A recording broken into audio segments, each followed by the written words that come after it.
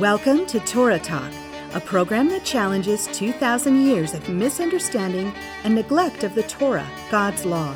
In this show, we will be threshing ideologies by examining these scriptures in their Hebraic contexts. Our goal is to separate the wheat from the chaff, the truth from misconception. This program is sponsored by The Harvest, a Messianic charismatic congregation in Thornton, Colorado.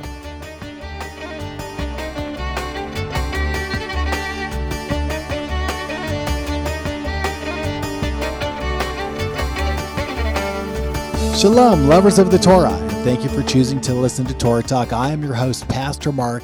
Today I'll be exploring the idea of Yom Kippur and its goal to forgive, remove, and cleanse us from the defilement of sin. Yom Kippur is just a few days away, and many people are getting ready to observe it in hopes of freeing their conscience from guilt and shame related to their sins. Now, the agonizing and unrelenting problem is that God has allowed his own temple, priesthood, and sacrificial system, which was designed to bring atonement, to become obsolete for nearly 2,000 years. Thus, the ritual, substitutional, animal sacrifices found in Leviticus chapter 16, given to make atonement and remove our sins, are no longer available. This is more than unsettling. It is painfully frustrating for those who love God and look to him for atonement, reconciliation, and wholeness. But what if the temple and the priesthood and the sacrificial system were only types and shadows of Messiah designed to prepare us for his coming and his atoning sacrificial death? Would we not expect that the types and shadows give way to the reality that they were pointing forward to? In other words, if the earthly temple, priesthood, and sacrificial system were pointing forward to and preparing us for Messiah's coming and redemption, then they would no longer be needed once he came. People of God, Messiah came nearly 2,000 years ago, right on time as Daniel the prophet foretold. And on the heels of his coming, he took the sin of the world on his shoulders. He suffered and died on our behalf as a substitutionary sacrifice, paying the debt of sin that we all owe, so that whoever puts their faith in his atonement would not only have the forgiveness of their sins, but the complete removal and full cleansing that we all desire. Suffice it to say, Yeshua, Jesus, he is the initial fulfillment of Yom Kippur. And in today's podcast, we'll explore some of these ideas a little bit more fully. I hope this brings you and your family tremendous hope and joy as we come into this great season of Yom Kippur. Now, keep in mind that this is a midrash and is not to be construed as a doctrinal statement or theological treatise on the subject. I'm simply wrestling with the passages to better inform you as well as myself, and I reserve the right to change my mind as I grow in the grace and knowledge of Messiah. So let's begin. Hebrews chapter 9, and we'll look at the first 14 verses.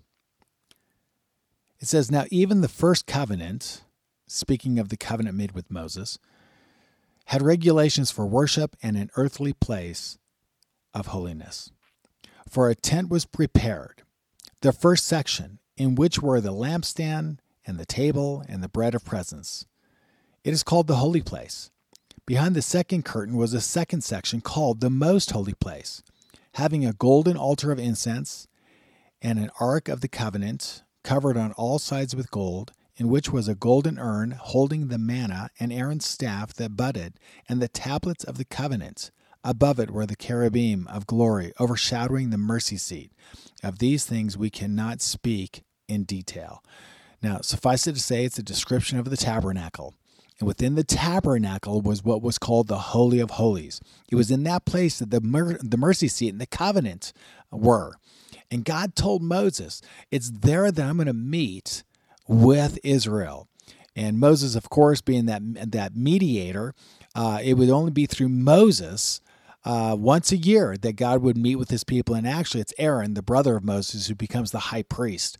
But it's through that high priest in Israel, that mediator in Israel, that God would meet with and speak to and through to the people of Israel. This is a fascinating look, and we don't have time to really go into it, but the idea is that God desires to meet with us. He comes to us and meets with us through a mediator, his high priest. Now, let's go back to Hebrews chapter 9, verse 6. These preparations have thus been made. The priests go regularly into the first section, performing their ritual duties. But into the second, only the high priest goes, and he but once a year, and not without taking blood, which he offers for himself and for the unintentional sins of the people. So the priesthood was really primarily all about atonement.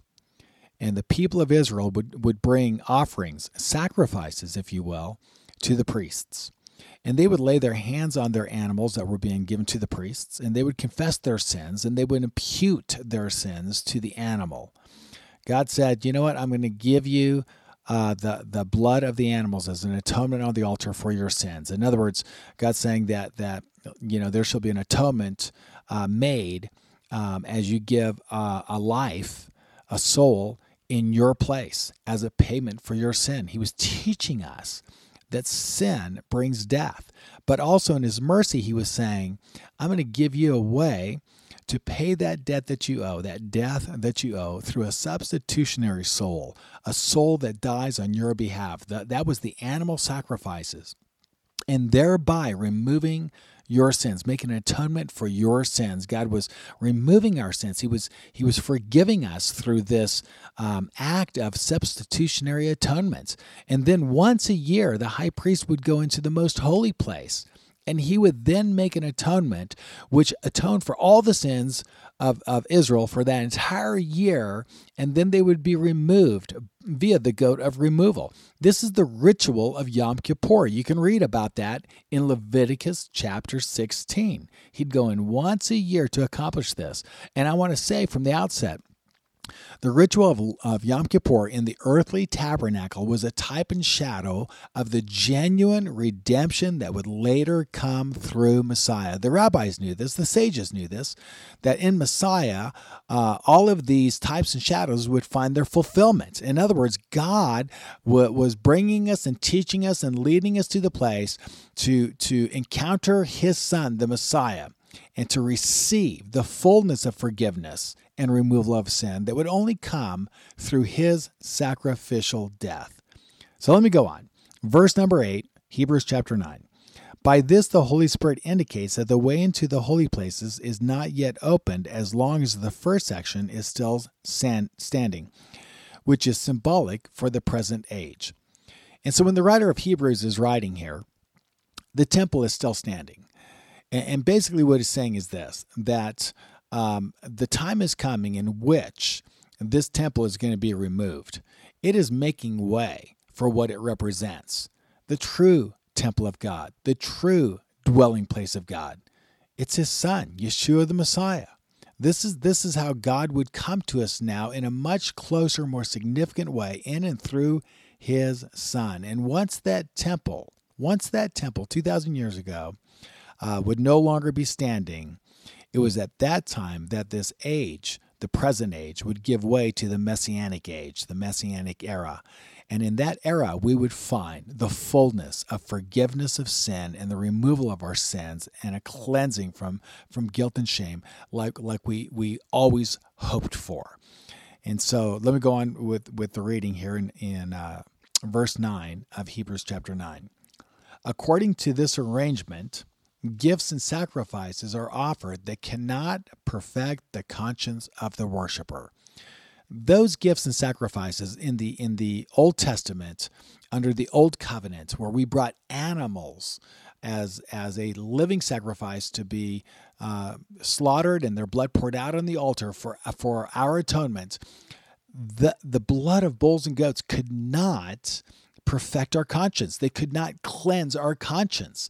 They could cover our sin temporarily, but we had these ongoing rituals to continue in that covering. And even once a year after year, the high priest would have to go in. They couldn't perfect because they were only types and shadows. They could point forward to that which could perfect, but it wouldn't be until Messiah came that we would have the fullness of that. These regulations, these sacrifices, verse 10, they deal only with food and drink and various washings, regulations for the body imposed until the time of Reformation. Verse 11, but when Messiah appeared as a high priest of the good things that have come, then through the greater and more perfect tent, not made with hands, that is, not of this creation, he entered once and for all into the holy places, not by means of the blood of goats and calves, but by means of his own blood, thus securing eternal redemption. In other words, the earthly tabernacle was the type and shadow of that which was in heaven, the very temple of God in heaven. It represented the dwelling presence of God among us. And the writer here in Hebrews is saying that Jesus, the Son of God, Yeshua the Messiah, when he died, he entered into the heavenlies, into that true dwelling place of God. And he brought his own blood, not the blood of bulls and goats, but his own blood. And through his own blood, he secured eternal redemption for all of us who would believe. Verse 13, for if the blood of goats and bulls and the sprinkling of defiled persons with the ashes of a heifer sanctify for the purification of the flesh, how much more will the blood of Messiah, who through the eternal Spirit offered himself without blemish to God, purify your conscience from dead works to serve the living God? Yeah, it's powerful when you think about it. That in Messiah and through his death and resurrection, he entered into the heavenly, secured eternal redemption for us, so that not only could we experience the forgiveness of sin, but a cleansing of our conscience regarding that, a cleansing of the guilt and shame, stigmatized by our sins, now removed once and for all and forever, so that we could live with a clear conscience before God. What an amazing gift this is through his Son, that we could be freed, forgiven, and reconciled to God. Our consciences free to serve the living God. Now, let's make some application. We're coming into Yom Kippur in the next several days, and I believe that we have two choices this year for Yom Kippur. We can try and secure forgiveness and cleansing from sin through good works, which in the end, by the way, you and I know cannot atone or remove our sins. Good works don't atone for our sins. Good works can't remove our sin.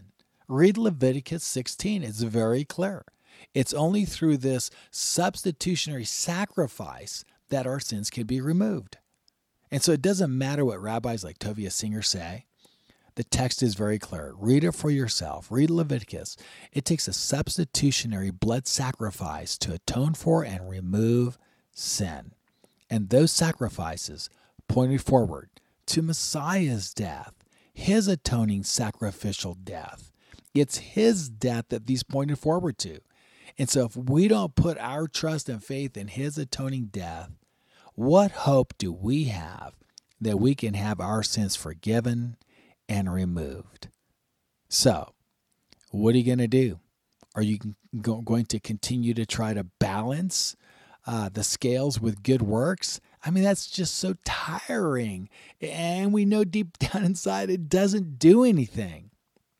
Or you and I can put our trust in Messiah Yeshua's atoning sacrificial death and experience complete forgiveness, healing, and cleansing. In him, though our sins are scarlet, they shall be white as snow. In him, our sins are not only atoned for, they are removed as far as the east is from the west. For me and my house, we will observe Yom Kippur, not with dead works, but with a genuine faith in God's Messiah, Yeshua ben Yosef, who laid down his life as an atonement for our sins. Decades ago, I came to an end of myself. I was so ridden with guilt and shame concerning the way I was living my life, just that private torment and wearing a mask and posing to be one thing while really just mixed up and confused and in bondage to different areas of sin. It was just agonizing. I encountered Yeshua the Messiah. I gave my life to Jesus the Christ. I cried out and said, God, forgive me. I trust in your Son and his death as a payment for my sin. Cleanse me. I'm tormented. Cleanse me and free me from my sin and shame. And he did that. He did that. He saved me. He cleansed me. He forgave me. He removed my sins. I've had so much peace and joy from that day forth to this very day. 40 years later, I'm still living the thrill of the joy of my salvation, of the forgiveness of my sin, of the cleansing that can only be found in the Messiah. I cannot tell you enough. Give up your dead works and just surrender to the work of Messiah on your behalf. He died for you. He paid your debt already. Put your trust in him. What are you thinking? Put your trust in him. I know with an unshakable faith that God will forgive, cleanse, and remove all sin, guilt, and shame and torment from anyone, Jew or Gentile, who puts their trust in his only begotten Son, Jesus the Messiah, Yeshua HaMashiach. This is the true meaning of Yom Kippur. So again, what are you waiting for? Are you stuck in your sins? What are you going to do? Don't you want real forgiveness? A genuine cleansing from guilt and shame? A peace with God that passes all understanding? Listen to me. More and more Jewish people are discovering and experiencing a genuine and everlasting Yom Kippur by placing their trust in God's Messiah, Yeshua, Jesus. So why wait another year? Place your faith in Yeshua right now and experience the reality of what Yom Kippur was always meant to be. So won't you pray with me? This prayer. I want you to pray this prayer with me. If you're ready for a real, genuine experience of what Yom Kippur was meant to be, pray this prayer with me. Accept Yeshua as your atonement today. Pray with me. God of Abraham. Just repeat that after me. God of Abraham, Isaac, and Jacob. I believe that your Son, Yeshua, is the Messiah, Savior of the world, and King over everything. I believe he died as an atonement for the sins of the world, which includes all of mine. I put my trust and faith in his atoning death as a payment for my sins. I believe you raised him from the dead and that he is alive forevermore, sitting at your right hand and in heaven. I ask right here and now, in the name of your Son, Yeshua the Messiah, forgive me for sinning against you and others. Come and remove all of my sins. Wash me and cleanse me from all guilt and shame. Save me, O Lord. Heal me. Give me the peace that passes understanding and the joy of salvation that King David describes in his Psalms. Thank you, O Lord my God, for Yeshua, my atonement. Do this work in me. Set my heart free. May this be the beginning of an everlasting Yom Kippur for me. Now, receive the promised salvation of our God as revealed to Abraham, Isaac, and Jacob. Go and have the best Yom Kippur you have ever had, and be sure to share your salvation experience with all who are heavy-hearted and troubled and stuck in their sins and shame. And then write us. Share your story with us. We would love to hear from you. Happy Yom Kippur to you and your family. Well, that concludes our program for this week. A special thanks to our great King, Yeshua the Messiah, and to our listeners and supporters for making this podcast possible through your prayers and financial giving. Thank you. Know that in your prayers and giving, you are partnering with us as we advance the kingdom of Messiah in Yeshua, in Israel, in the U.S., and throughout the world. We are a highly rated and listened to Messianic podcast on iTunes under the category of Judaism. Subscribe now. Pray with us. Give financially and share the vision and power of this podcast with everyone you know. Baruch Hashem. Blessed be the name of the Lord. I'm your host, Pastor Mark, and until our next show, may the Lord bless you and keep you. May the Lord make his face shine upon you and be gracious to you. May the Lord lift up his countenance upon you and give you peace. In the name of the Prince of Peace, Yeshua the Messiah. Shalom. Chag Sameach.